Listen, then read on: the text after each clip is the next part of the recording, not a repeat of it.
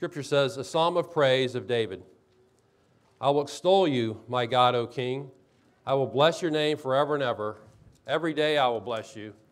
I will praise your name forever and ever. Great is the Lord and highly to be praised, and his greatness is unsearchable. One generation shall praise your works to another, and shall declare your mighty acts. On the glorious splendor of your majesty and on your wonderful works I will meditate. Men shall speak of the power of your awesome acts, and I will tell of your greatness. They shall eagerly utter the memory of your abundant goodness, and will shout joyfully of your righteousness. The Lord is gracious and merciful, slow to anger and great in loving kindness. The Lord is good to all, and his mercies are over all his works. All your works shall give thanks to you, or praise you, O Lord, and your godly ones shall bless you. They shall speak of the glory of your kingdom and talk of your power, to make known to the sons of men your mighty acts and the glory of the majesty of your kingdom. Your kingdom is an everlasting kingdom, and your dominion endures throughout all generations. The Lord sustains all who fall and raises up all who are bowed down. The eyes of all look to you, and you give them their food in due time. You open your hand and satisfy the desire of every living thing. The Lord is righteous in all his ways and kind in all his deeds. The Lord is near to all who call upon him, to all who call upon him in truth. He will fulfill the desire of those who fear him. He will also hear their cry and will save them. The Lord keeps all who love him, but all the wicked he will destroy. My mouth will speak the praise of the Lord, and all flesh shall bless his holy name forever and ever. You may be seated. Let's pray. Father, again, we're thankful for your word, for this opportunity to worship you. Pray you'll bless the word of God to everyone who hears today. Praise in Christ's name. Amen.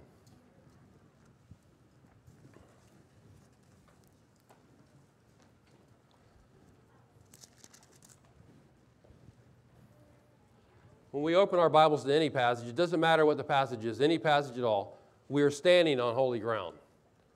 We need to have, I wish that we had such a deep reverence for the Word. I think this generation has missed the boat on that completely. This is the book, the only book inspired by God. So that makes it the most special book of all, the most sacred book of all, the only real sacred book on the planet. All its pages are filled with divine truth. Every single page, all its pages are spiritually profitable. 2 Timothy 3:15 says, the Holy Scriptures are able to give you the wisdom that leads to salvation through faith, which is in Christ Jesus. The Scriptures teach that Jesus is the way, the truth, and the life, and no man, absolutely no one at all, can come to the Father except through him. The Scriptures teach the way of salvation. 2 Timothy 3:17 says the Scripture is able to make the man of God or anyone belonging to God competent, equipped for every good work. What does the believer need to be spiritually equipped to do the work of God in a way that pleases God? He needs to be a person of the Word. So all the Scripture is profitable, every bit of it, every single bit of it, even Leviticus. A lot of people don't like to read Leviticus. But there's something there for us in the Scripture. But there are some passages that are just overloaded with gems. They're like a diamond that sparkles whichever way you turn it. Psalm 145 is like that. You can see it by reading it. It's like entering the gates of heaven itself. Now, the richness of this subject matter, it's so rich that it lifts our typical preoccupation with the daily grind of life to another level. It at least lifts us to our preoccupation with the majesty of our glorious Christ and Lord. Now, don't misunderstand what I'm saying. I'm not saying we have human responsibilities, we have things we have to take care of. I understand all that. But I think far too often as believers, we're caught up in our own little world. It's just what's coming around me, what's going on around me. I'm focused on me, focused on our problems, focused on our selfish pursuits, even our own self-exaltation. And I think we fail to give the Lord his proper due, his praise that's so deserving. This chapter calls us back to that, definitely, without a doubt. In order to live the right perspective toward life, we've got to set our affections on things above, not on things on the earth. Read Psalm 145 when you get a chance on your own and meditate on what it says. And you will have to conclude that we have far too much pettiness in the body of Christ. There's far too much focus on trivial matters, far too little focus on the glory of God, Far too much focus on personal agendas. Far too little focus on the majesty of God.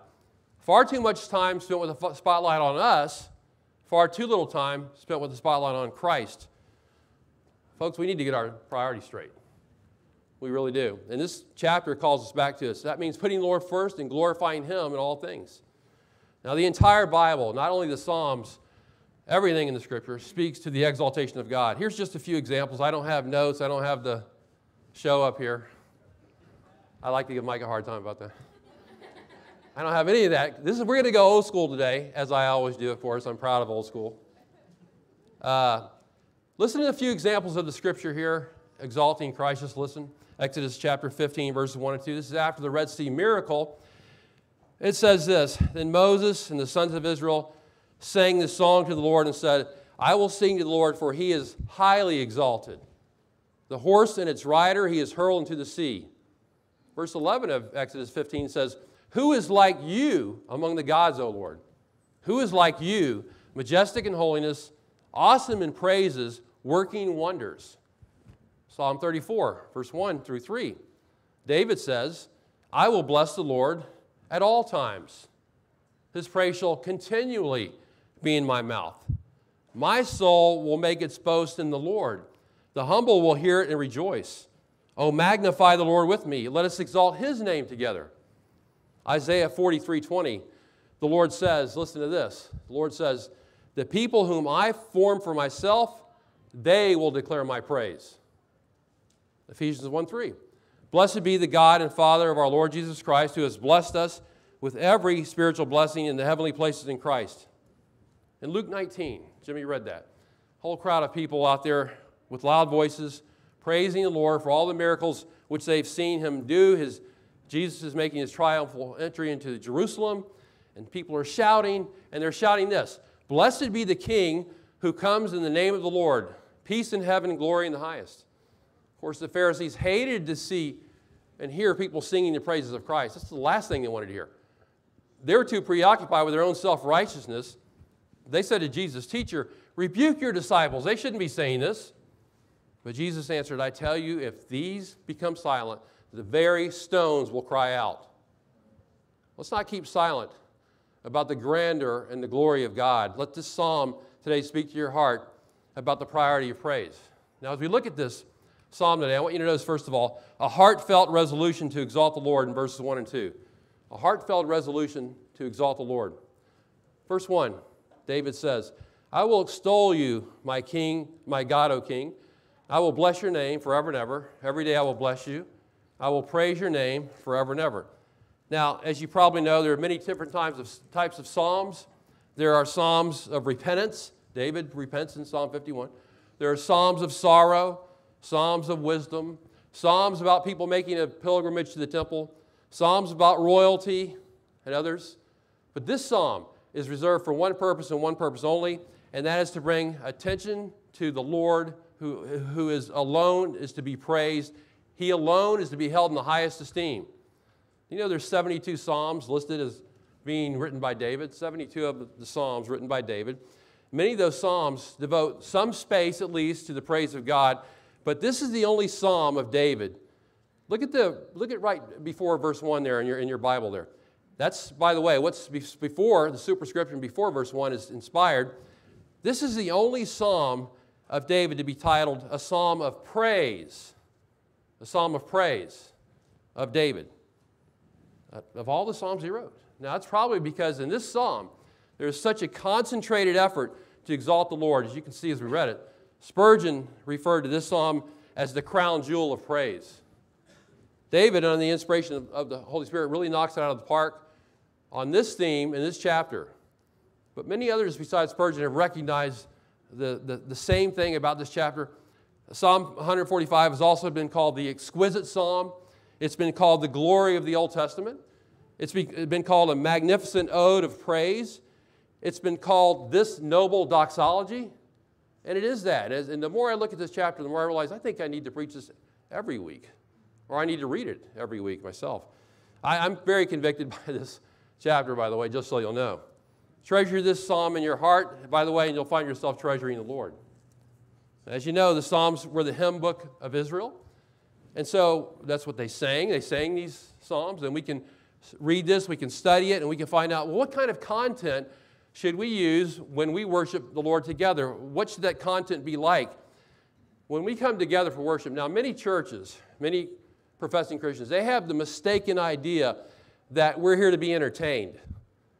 And churches, you've seen this on the internet, you've seen the appeal a lot of churches make. We're appealing to your flesh, we're appealing to the fact that we want to entertain you, that's what they think. But that's not what God thinks at all. We're here for the express purpose of worshiping the Lord, of exalting His name in our music and our worship and our preaching, all that we do. It's all for one purpose, to exalt His holy name. Let me ask you a question. Why did you come to church today? I hope you came to worship the Lord. I hope that's your reason. I hope that's your reason every week. David resolved to exalt his Lord. Now, did he do this simply out of duty? Did he do it because I've got to do this thing, I've got to make this resolution? No, he did it because he loved the Lord. The Lord, as you can read through the life of David and the Psalms, the Lord was the greatest love of his life, and he wanted God to know that, and he wanted others to know that. It's David's heart. Psalm 145 enables us to look into the heart of David. And what do we find there? We find a man after God's own heart. This is what it looks like to be a man after God's own heart, a woman after God's own heart. This is the kind of thing it looks like. Psalm 145. This is the purest of activities of all, just giving praise to God. You're not asking for anything. I'm not saying there's wrong with anything for asking God. God tells us to ask Him for things. Nothing wrong with that at all, period. But this is the purest of activities, just giving praise to Him, just ascribing glory to His name. This is true worship. We put ourselves aside, we focus solely on the Lord, and we give Him praise for His person and work. Now, as we consider this psalm today, let's think first about the object of his resolution. The object. Verse 1, David says, I will extol you, my God, O King. Now, let me explain the word extol. We don't normally use that in our daily conversation. Does anybody say that the word extol in their daily conversation? Probably not at work or anywhere, right? To extol the Lord is to give Him His rightful place. It's to elevate Him, to lift Him up. It reminds me of the scene in Isaiah 6 where Isaiah has a vision of the Lord as holiness, and Isaiah says, I saw the Lord sitting on a throne, lofty and exalted. I like the well-known King James Version better on this verse. I saw the Lord high and lifted up. I saw Him high and lifted up. I extolled Him. This is what David means by extolling the Lord, to ascribe Him the place of highest honor. David has a very personal relationship with the Lord. You can see that. It comes through so clearly in his writings and as it does in this psalm. Everything in his life seems to revolve around the Lord. He's always talking to the Lord, even his repentance of sin. Because to David, God is very personal. And yet at the same time, David recognizes that God is the king. He's sovereign ruler over the entire universe. And every believer that's sitting in front of me can say the same thing. On the one hand, God, He's my God, David says in verse 1. He's my God. Very personal relationship. On the other hand, He's the sovereign king of the universe. Now remember who we're talking about here. David knew something about being a king. David himself was a king of Israel. He issued decrees for his people to follow. He enforced the laws of the land. He had to do that. Sometimes you'll read in the Psalms, these bloodthirsty murderers need to be killed and things of that nature. He's got to enforce the laws of the land because these people are murderers and they need to be put to death. And that was the penalty. And so he did that. He made decisions that affected his citizens. But David, the earthly king, recognized he served a heavenly king. He didn't think he was the top dog. There was nobody above him. He knew that God was above him. He serves the heavenly king. So David, the king of Israel, worships and praises the Lord, the King of glory. But unfortunately, there are many who don't recognize His authority. We know them. We talk to them. You see it in the world. You hear it on TV all the time. Many who don't recognize the authority of God, of Christ. They feel about Him the same way the evil people felt about Christ in the Gospels. They said, like in Luke 19, they said, we will not have this man to rule over us. We don't want Him. We don't want His rule. They rejected Him as king of their lives. But what they didn't realize is that one day every knee will bow. Every tongue will confess that Jesus Christ is Lord, to the glory of God the Father. But for the one who truly knows God, as David does, even as many of us do, we do want his rule in our life. We do want him to control our lives. We're only too glad to be a part of his kingdom. So we address him as my king. O king. He's my God and he's O king. According to David, according to us. And I hope everyone listening today can say with me, my God, he's my God. I hope you can say that. Think about your own life. Are you able to say that? He's my God. He's my Christ. He's my Lord. His Spirit indwells in me. This is the one we are resolved to praise. By the way, if he's not your Lord and you want him to be, you want to know him, I'll be glad to talk to you after the service today about that very thing. Notice next the determination of his resolution. The object of his resolution is God. The determination of his resolution in verses 1 and 2. Look at those verses again. If you look at those verses carefully, you'll notice a phrase repeated 4 times. That phrase is, I will. David says, I will extol you. I will bless your name. I will bless you. I will praise your name. I will, I will, I will, I will. Then in verse 6, I will tell of your greatness. Verse 21, my mouth will speak the praise of the Lord. You can see David's determination forcefully coming through his words here. I mean, it's almost as if you can feel his devotion. You can feel it. You can feel his passion to give God the glory. You can sense his enthusiasm for the Lord, his love for the Lord. David's heart is clearly set on magnifying God. By the way, you know David was called a man after God's own heart. I believe, you say, well, how could David be called a man after God's own heart? He sinned and did some evil things. Yes, but I believe one of the reasons why he's called a man after God's own heart is because of the priority he put on praise, the praise of God. His heart was totally devoted to God, and God knew that, fully devoted to God. What do men and women do whose heart are fully God's, devoted to God? They praise him. They glorify him. Now, many people make resolutions each year, which many people keep for about 2 weeks, and then they say, well, that was a bit much. Shouldn't have resolved any of that. You know, but you all remember Jonathan Edwards back in the 1700s, who at the age of 18, made 70 resolutions, I believe, that he wanted to keep all of his life, and to my knowledge, he tried his best to keep those all of his life. His first resolution, by the way, how many people at the age of 18 made a resolution like this? Listen to this. His first resolution. Resolved that I will do whatsoever I think to be most to God's glory. I'm going to do whatever I think is best that will glorify God. How many of you ever made that resolution? Sounds like David. Psalm 145. Men and women of God are people of resolve. They determine in their hearts to exalt the Lord. They do that not out of duty, a sense of duty, but they do that because they love the Lord and their heart is overflowing with praise the Lord. That's what they want to do. Now you can see this psalm takes us to another level of spirituality. It really does.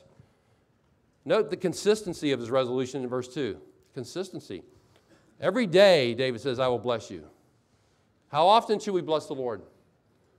On special occasions? On Sunday at church? When you get a raise? Usually we're real good about, oh, guess what? I got a raise. This great thing happened. This one, I got a bunch of money. And guess what? Now I'm happy. I'm praise the Lord, right? But what if somebody says, I'm really having a bad day today. I lost money, financial downturn, the stock market went south on me, lost the 401k. Remember where everybody lost their 401k a while back? Or they lost a lot of it? Lost a lot of 401k. What do I do now? Verse 2, every day I will bless you.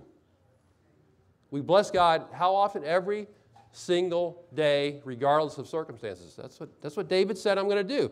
Is not every day another day to praise God? God gave us another day to praise him. I love Psalm 113, verse 3. It says this, from the rising of the sun to the going down of the same, the Lord's name is to be praised. Have you ever thought of your entire day as being one in which this is an opportunity to bless the Lord all day? That's a different level than we normally think. Think how our lives would be different if we instead of complaining about things that come our way, we're very good at that, about our circumstances, we would praise God for his presence with us. You know what? I'm just going to praise God for being with me today. A lot of you know Warren Wiersbe. He's now deceased. He used to preach at Moody Church in Chicago. Warren Wiersbe said, to a praising saint, a saint that praises God, the circumstances of life are a window. They're a window through which he sees God. To a complaining saint, these same circumstances are only a mirror in which he sees himself. That's why he complains. Ask yourself the question, what will it be today, complaining or praising? Where's your focus today? Where's your focus today? Where will it be on, better yet, where will your focus be on Monday? Back to the grind. Making a daily practice of praise is a life-changing experience. It really is. And then notice the permanency of this resolve. David has this heartfelt resolution to exalt the Lord, and it's also a permanent one. For David, exalting God was not just a daily pursuit, it was an eternal one. His plan is to bless God, what does it say in verses 1 and 2? Forever and ever, it says, twice. Not just for time, but for eternity. You know, when I read this, I thought of a preacher who is also now deceased. I can only know preachers who are deceased, by the way. I like the guys in church history anyway. I love church history. But there was a preacher years ago in Dallas, Texas by the name of W.A. Criswell. You heard of W.A.? I know Eric has. How many people heard of W.A. Criswell? He used to be a well-known preacher in Dallas, preached for years there, First Baptist Church of Dallas. He preached through, he took 17, 18 years to preach through the entire Bible from Genesis to Revelation, Eric. One book after the next, nonstop. That's what he did. And people would say, when they joined his church, they would say, look back, oh, I joined in Isaiah. I joined in 1 Timothy. That kind of thing. But that meant he would also preach to the Gospels, Matthew, Mark, Luke, and John, one after the other, back to back. A lot of guys will not do that. I know why. They're looking for variety. Same thing. I've thought that many times. I understand what they're thinking. But as you know, the four Gospels are about the person and work of Christ. It's all about the focus is on Christ completely and all that happened to him. Someone asked W.A. Criswell, well, so what was it like preaching four Gospels in a row, Matthew, Mark, Luke, and John? How did you feel about that in a consecutive manner? And he said this, well, I got to everlastingly brag on Jesus. And so through the Gospel of Matthew, he spent his time bragging on Jesus. And through the Gospel of Mark, he spent his time bragging on Jesus. And through the Gospel of Luke, he spent his time bragging on Jesus. And through the Gospel of John, he spent his time bragging on Jesus, and that's what he did. And I don't know how long it took him, how many years it took him to finish all that. But I do know he died in 2002, and after reading about his life and his testimony, his godly testimony, I can assure you he's still bragging about Jesus to this very day. And will be for eternity. That was David's plan. I want to bless you, how long? Forever and ever. He envisioned a permanent exaltation of the Lord, not a temporary one. What do you think is happening in heaven? People are there praising God. For example, Revelation 4:11 gives us a hint. I know I'm reading these verses, just listen to them because we don't have time to turn to them. In heaven, Revelation 4:11, worthy are you, our Lord and our God, to receive glory and honor and power, for you created all things, and because of your will they existed and were created. That's an ongoing activity in heaven. It begins here in the here and now, and it continues through eternity. But here's some advice. Don't wait till you get to heaven to start that. Don't wait until then. Start now. Be resolved in your heart to exalt our God and our King. So David has this heartfelt resolution to exalt the Lord. But that's followed up by verses 3 to 20, in which there are countless reasons to exalt the Lord. Countless reasons. As we read through the psalm, we'll notice such a large variety of words that describe our role in praising and exalting God. We'll read through some of these verses, but we're called upon to extol Him, lift Him up, elevate Him. We've already seen that word. We're called upon to bless Him in this chapter. We're called upon to praise Him, to declare Him, to talk of Him, to speak of Him, to tell of Him, to utter things about Him, to shout joyfully of Him, to make Him known. This is our privilege. And we won't run out of things to say either. We won't do that because the Lord has given us so many reasons to praise His name. You know, you remember the song Matt Redman wrote, some years ago entitled, "Bless the Lord, O my soul." In that song, he says there are 10,000 reasons he can find to praise the Lord, by which he means there are countless reasons to praise the Lord. David would agree. Now, in this psalm, let's look at some of those. David didn't list 10,000 reasons in this psalm. That'd be 10,000 points. You ever heard of a 10,000-point sermon? David would agree. I heard a 42-point sermon one day. David would agree, yes, this is how it is. There's countless reasons. In this psalm, let's look at some of those reasons. First of all, we should exalt him for his greatness. We should exalt him for his greatness. Look at verse 3. Great is the Lord and highly to be praised, some translations say, and greatly to be praised. And his greatness is unsearchable. One generation shall praise your works to another, and shall declare your mighty acts. On the glorious splendor of your majesty and on your wonderful works I will meditate. Men shall speak of the power of your awesome acts, and I will tell of your greatness. And what word stands out here? You can see the word great or greatness in connection with the Lord mentioned at least 3 times in this section for emphasis. As we consider his greatness, let's look first of all at the greatness of his person. Verse 3, great is the Lord. Now in our generation, especially our generation, people have no issue with proclaiming their own greatness. They do it all the time. There are politicians who proclaim their own greatness. There are athletes who have no hesitation about telling you how great of an athlete they are. In every walk of life, people will brag on themselves if it suits their purposes. They do it all the time. But when we compare ourselves to God, there is no human being who is great. Think about that. And even if some people are considered great because they have expertise in a certain field, they're great in this particular field, maybe they're a great doctor, no one can be considered great in every aspect of their life. No one can. With people, there's always a catch. There's always a history. There's a sin nature. There's something in the background that's negative. There's an issue of some kind with people, but not with God. Not with God. There's only pure greatness. Greatness in the truest sense of the word. Greatness in every aspect, every single aspect of his being. God is great. Great is the Lord. Just the way it is. Now, I would be less than honest not to mention a verse in Genesis that does say there's an aspect of man that is great. Did you know that? I want to be honest with you. That's what the Scripture says. There is an aspect of mankind that is great. Genesis 6:5. Then the Lord saw that the wickedness of man was great on the earth. That's so all people, all of us, have one area which we can truly declare our greatness. We should brag about this. We're wicked sinners. But that's hardly worth bragging about.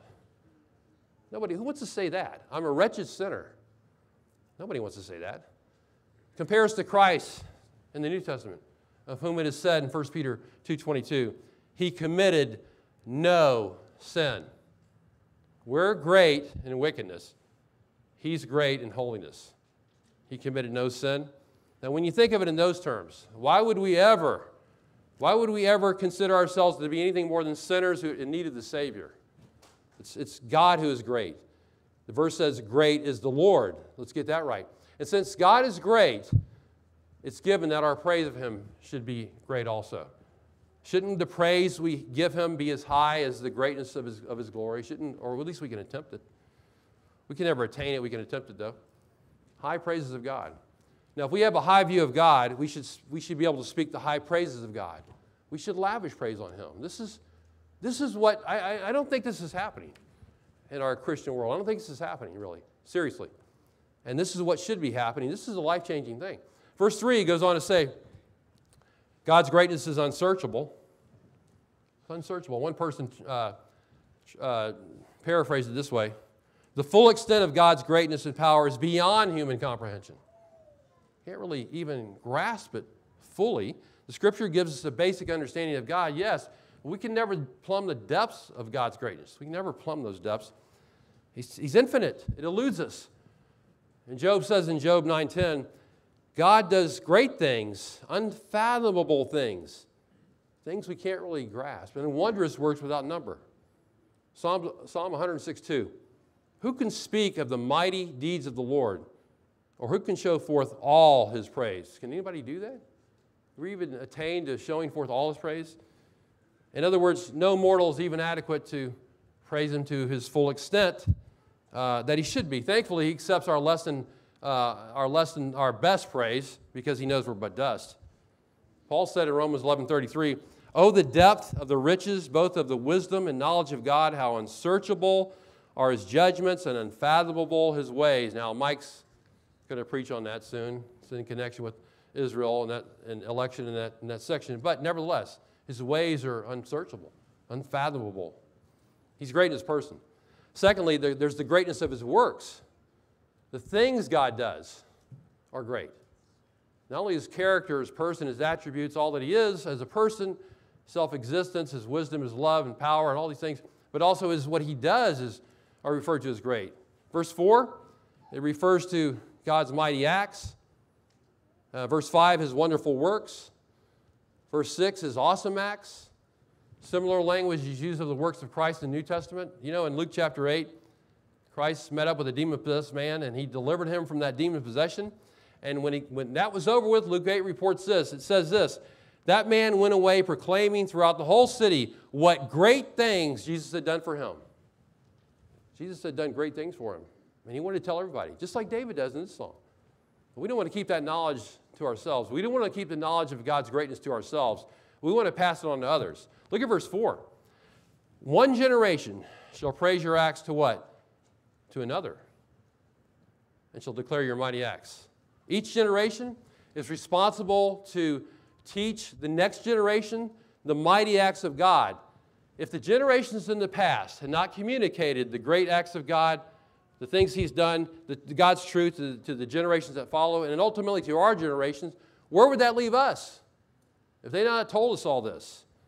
But sadly, many in history have failed to pass the baton to the next generations. God's going to see to it that his truth gets out, but let's not be that generation that fails to communicate the praise of our glorious God to the next generation. We have a duty to our children.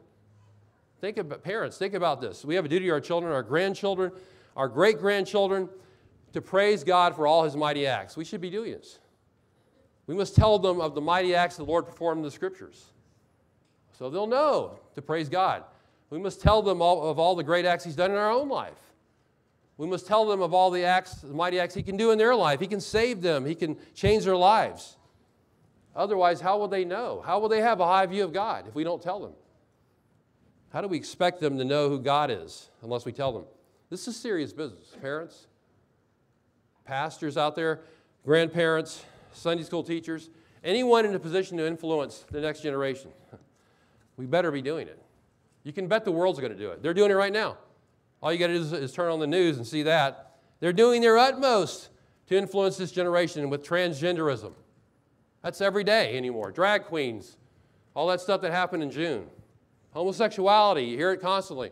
Disney World, grooming children for this. Adultery, abortion, drugs. Any and every evil under the sun, they're promoting it constantly. We'd better wake up. We have a job to do. Tell the next generation about the things of God. There's a sad account in the book of Judges, an account of two generations.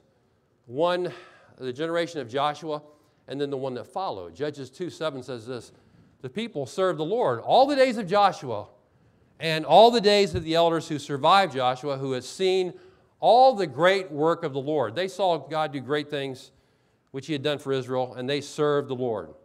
That's great. So far, so good. But you go 3 verses later, Judges 2:10.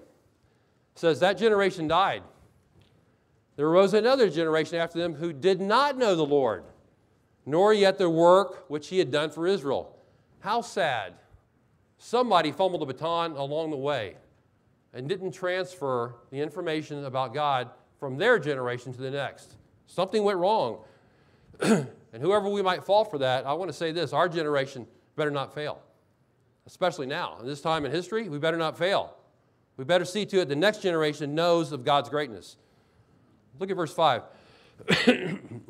on the glorious splendor of your majesty, David says, "And on your wonderful works I will meditate." Verse 6, "Men shall speak of the power of your awesome acts. I will tell of your greatness." Greatness of God, his person, his work. This is a subject for our meditation. We have to give much time to thinking about this, because it takes prolonged time and meditation to think about what God has done. to direct our attention to the Scriptures to see what God has done. That's the greatest and highest and noblest activity our minds can pursue. Think about that. What greater activity for your mind than to think about the greatness of God and what He's done, what the Scripture says about Him. Look at the phrase in verse 5, on the glorious splendor of your majesty. I'll be honest with you, this psalm is beyond me. I can't do this psalm justice. The word glorious has the connotation of weighty, one who is worthy of honor. That's God. What a weighty subject is God. I can't begin to expound this subject. The word majesty means that for which a person is admired and celebrated. That's fitting language for a king. I mean, He's the King of Kings. What admiration we should have for the Lord. What we should celebrate Him every day. No subject more worthy of our meditation than the person of God and His wonderful works, His majesty. And if we thought about Him more and what He is doing, we wouldn't have the time or the inclination to be so self-absorbed, so selfish, so self-centered, or even, God forbid, thinking of our own self-exaltation. Why would we ever think about that? A God-centered life begins with a heart that meditates on our great God. And if we engage in this practice, we can't help but set our affections on things above, not on things on the earth. All it takes is one cough for the water to get here. Thank you, Steve. Appreciate it. One cough. I love Steve, by the way. He's a great guy. Thank you, Steve, for that. Where was I? I have no idea. In verse 6, the awesome acts, men will speak. It says men will speak of these awesome acts. That includes acts of judgment, such as the global flood in Genesis, such as the drowning of Pharaoh's men in the sea, such as the plagues of Egypt. Those acts need to be spoken of, as well as acts of love and kindness God did. Both acts, both judgment and love of God need to be conveyed to the next generation. As for David, he was only too happy to speak of God's greatness. He does it in such a fine way. He lets us know God is great in His person. He's great in His works. We should meditate on these things. And as a result, we should praise Him, declare Him, tell of Him, talk of Him, speak of Him. All the things, verses 3 to 6 says we should do. His greatness. But there's another reason, of the countless reasons to exalt God, there's another one. Not only for His greatness, but for His goodness. In verses 7 to 10, His goodness. By the way, we're only going to get through about half this chapter today because this was designed that way. Anyway, God is not only great, He's also good. Verse 7, back into when I was a kid, I remember we used to pray. By the way, I can't come up with a better prayer at lunchtime than this. Did you guys ever pray this when you were kids? God is good. God is great. God is good. Let us thank Him for this food. Do you remember that prayer? 3 of you remember that prayer. That's great. But let me tell you something. That came right out of Psalm 145. That's tremendous theology. God is great. God is good. Let's be thankful for that. Great theology. But we're talking about God's goodness now. Verse 7 speaks of His abundant goodness. Verse 9 speaks of His universal goodness. First of all, His goodness is abundant. Look at verse 7. The people that are talking to the next generation, they shall eagerly utter the memory of your abundant goodness. Not just goodness, but abundant goodness. They'll shout joyfully of your righteousness. The Lord is gracious and merciful, slow to anger and great in loving kindness. God is not stingy toward His creation.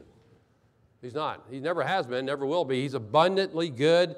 His goodness is overflowing. You can see that in so many ways. We've talked about common grace many times here. We should trumpet that news. Verse 7 says that this generation, speaking to the next generation, they shall eagerly utter this truth. Now, that's a rich phrase, eagerly utter. It means to pour forth or to gush forth or to bubble over. We should be eager, very eager, to speak of God's goodness. Not reluctant, but eager. Verse 7 says this truth should be in our memory. It should be so deeply lodged in our memory that it just comes forth from our mouth. We just talk about it. Jesus said, out of the heart the mouth speaks. Now, when I think of God's goodness, I always think of the late Tim Borland. I actually worked with Tim Borland for a little while. How many of you people know Tim Borland? Here from, okay, good. The past, Tim was a great guy, probably the only salesman in the uniform company I worked at. I was not a salesman. That was not a liar. Tim Borland, by the way. And you know what he used to say? He used to say, God is good all the time. You remember that, right? Those that knew Tim Borland used to say that all the time. He said that because the idea of God's goodness was lodged deep in his memory. That's what he thought about. And so that's what he said. Verse 7 follows up on that thought by stating that people will shout joyfully of God's righteousness. The two go together, God's righteousness and his goodness. One commentator said, the goodness and righteousness of God can never be separated. They're together. Righteousness without goodness would be harsh, and goodness without righteousness would be wrong. But God has both in a perfect balance, the balance that he knows is right. And so in this world filled with evil, we live in this evil world, evil on every hand, with every man and woman a sinner by nature and by choice, with Satan running amok. We have only one real source of righteousness in this world to cling to, and that is God himself. He is righteous. In the New Testament, Paul will say in 2 Corinthians 5:21, 2 Corinthians 5:21, Christ knew no sin. We saw earlier he committed no sin. He knew no sin. He had nothing to do with sin. And from Christ's righteous character flows his righteousness. He credits to our account his righteousness, those that come to him for salvation. 2 Corinthians 5:21 says, God made him, he made Christ, who knew no sin, to be sin on our behalf, so we might become the righteousness of God in him. That offers for anyone who comes to Christ, who bows before him as Lord and Savior. God's righteousness, the text says here, is something to shout about, not keep quiet. This is not for a dry, dusty, systematic theology book somewhere. This is to proclaim to people, to publish out there for people to hear. This is meant to be a celebration of God's abundant goodness. And the celebration continues in verse 8. The Lord is gracious and merciful, slow to anger and great in loving kindness. Now, if you're an Old Testament reader, you should be very familiar with these words. You've seen these words several times in the Old Testament. It originally came from Exodus 34:6, when God passed before Moses, and he said this, the Lord God, compassionate and gracious, slow to anger and abounding in loving kindness and truth. Well, what happened before that? Just prior to that, the people had lost their mind and built a golden calf and worshiped that instead of God. And God, as a result, had to judge them. But he could have wiped them out completely. But he did not. Because of his righteous character, he did not abandon them.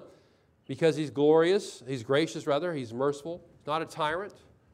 He doesn't do things on a whim. He doesn't wear his emotions on his sleeve. He's not like that. You think of Kim Jong-un, people like that. Those guys would have their whole country. Stalin killed many of his own people. God's not like that, not a tyrant. He's long-suffering, not willing that any should perish, but that all should come to repentance. In verse 8, we have that word great again. Look at it. This time he's great in loving kindness. Loving kindness, that loyal, faithful love of God that he has to his people. He's great in that. That's in spite of our often disloyal, unfaithful lack of love to him. Do you see why it says he's great in loving kindness? He's abundant in goodness. He has to deal with this fallen human race. He has to be great in these things. He has to be abundant in these things. We need grace that's greater than our sin. And God provides all that. Not only is his goodness abundant, but his goodness is also universal. Verses 9 and 10. The Lord is good to all, and his mercies are over all his works. All your works shall give thanks to you, O Lord, or give praise to you, you can translate. And your godly ones shall bless you. He's not just good to some, he's good to all. He's good to the whole world. Do we not breathe his air and have his sunshine on the just and the unjust, and the rain falling on the just and the unjust, as Scripture says? He's good to all. In fact, the word all is used, I think, 13 times in this whole chapter, which tells us that his goodness is universal. The world benefits from what God does in this world, even if the vast majority reject him. He's still good to them. His mercies are over all his works. All that he does in the world, saturated with mercy, but they turn their back on God. It's amazing. But his intent is to be merciful. But the world chooses to live under the curse of sin. They could have the blessings of God, but they choose the curse of sin. Even though God, through the curse, shows mercy. Acts 17:25. God himself gives to all life and breath and all things. Always showing this mercy to us, his universal goodness. According to verse 10, even the works of God praise him. They give thanks to him. The very works of God themselves praise God. For example, Psalm 19:1, the heavens are a work of God. they declare the glory of God. And if his works thank him, and if his works praise him, how much more his people should praise him? In the end of verse 10, your godly ones shall bless you. God's creation, God's people, this is the one focus we should have. Praise of God, praising him, glorifying him. While the ungodly are taking his name in vain, the godly ones should be blessing his name. You know, I was on the work site all those years. I know what they do. I know how they take God's name in vain constantly. We should be blessing his name at the same time. God's goodness is abundant. God's goodness is universal. It touches everyone in some way. God is great. God is good. We should praise him for that. All believers should share with David this heartfelt resolution. This should be a heartfelt resolution you have to do this. And there are more reasons to praise him, many more than you can shake a stick at. 10,000 reasons, maybe even more, definitely more.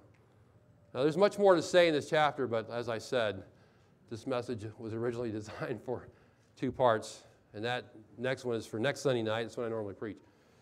And we'll finish the chapter, the Lord willing, then. But my prayer is that from Psalm 145, you'll realize what a wonderful Lord we serve. That's what it says all over the Scriptures. If we'll just saturate our minds with the truth of what this says. We serve a wonderful God, and I pray that your hearts will desire to exalt him. He's worthy of our praise. Let's go to the Lord in prayer. Father, we are thankful, we are grateful, Lord, that you love us, that you are good to us, you're grateful, you're gracious to us, that you're great in every way, Lord. We can't, David couldn't seem to have enough vocabulary words to exalt you in this psalm. But Lord, we see what he's trying to do here, and we just pray for we just pray that we'll praise you, that we'll exalt you, that we'll love you with all our heart, soul, and mind, and strength, that we'll be people after your own heart, Lord. Transform us and make us such people. We pray this in Christ's name. Amen.